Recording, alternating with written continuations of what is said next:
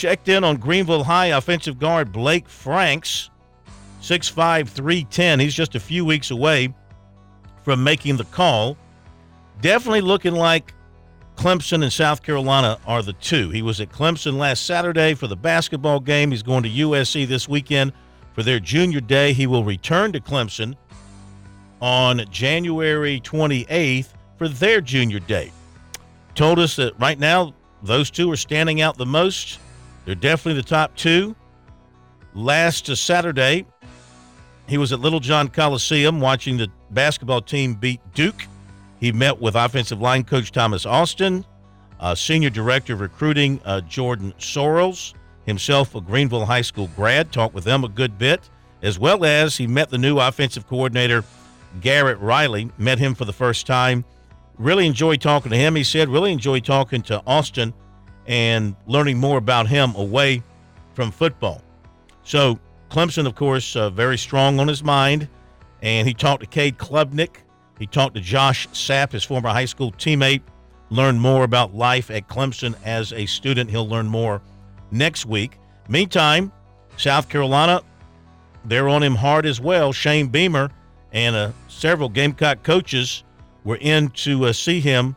Couldn't meet with him, but was there at the school on Wednesday. And they'll get a chance to visit with him and his mother and his stepfather and his niece. He's going to come in on Saturday and stay over until Sunday. So he's going to have an extended stay in Columbia. And on Wednesday, Beamer and Lonnie Teasley and Justin Stepp were all at his school, along with Dowell Loggins. Of course, Stepp was there as well to check on Mazeo Bennett, the wide receiver. He said he couldn't talk to him, of course, but was able to, say hey to him as they walked down the hallway. You know how that goes. And he said the homie vibe is how he put it from South Carolina. He likes most of the staff. Same for Clemson.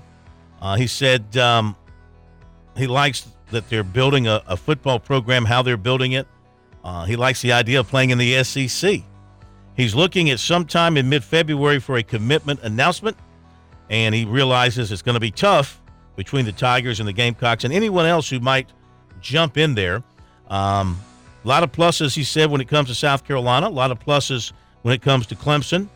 And he thinks if he came down to those two schools, that'd be fine. But there are other schools that are still interested. He said Auburn, the coach, offensive line coach there, Jake Thornton, still talks to him a lot, trying to get him to come down for a visit. And he's just not sure he can squeeze that in because this weekend, next weekend are taken up. And at one point, he had a short list of Clemson, USC, Florida, Ole Miss, North Carolina, Miami, Alabama, and Florida State. So he had some big-time quality offers. Defensive end Cameron Fountain, 6'6", 235. Atlanta will be at USC this weekend. 2025 corner Zaid Rogan, 5'10", 163 of Marietta, Georgia, will be at USC Saturday. West Florence safety Kelvin Hunter said he'll be at USC Saturday. He also was offered by East Carolina. And offensive tackle Marcus Maskell, 6'5", 280, Snellville, Georgia, plans to be at USC this weekend. He's the brother of Clemson defensive end Justin Maskell. USC offered defensive tackle Cameron Beavers, 6'4", 323 of Bay Springs, Mississippi. I mean, let's face it, he should go to Oregon State, right? Cameron Beavers, playing for the Beavers. Ha. Yeah. Perfect fit. Gamecocks offered athlete Harry Dalton, 6 feet, 205, Dinwiddie, Virginia. He plays quarterback in high school. USC and Clemson target defensive tackle Heaven Brown Schuler will visit Michigan this weekend. Coastal Carolina picked up a transfer from Notre Dame, tight end Kane Barong, who I recall as being a very highly touted player coming out of high school back in the day. And we'll be back with a little bit more after the break.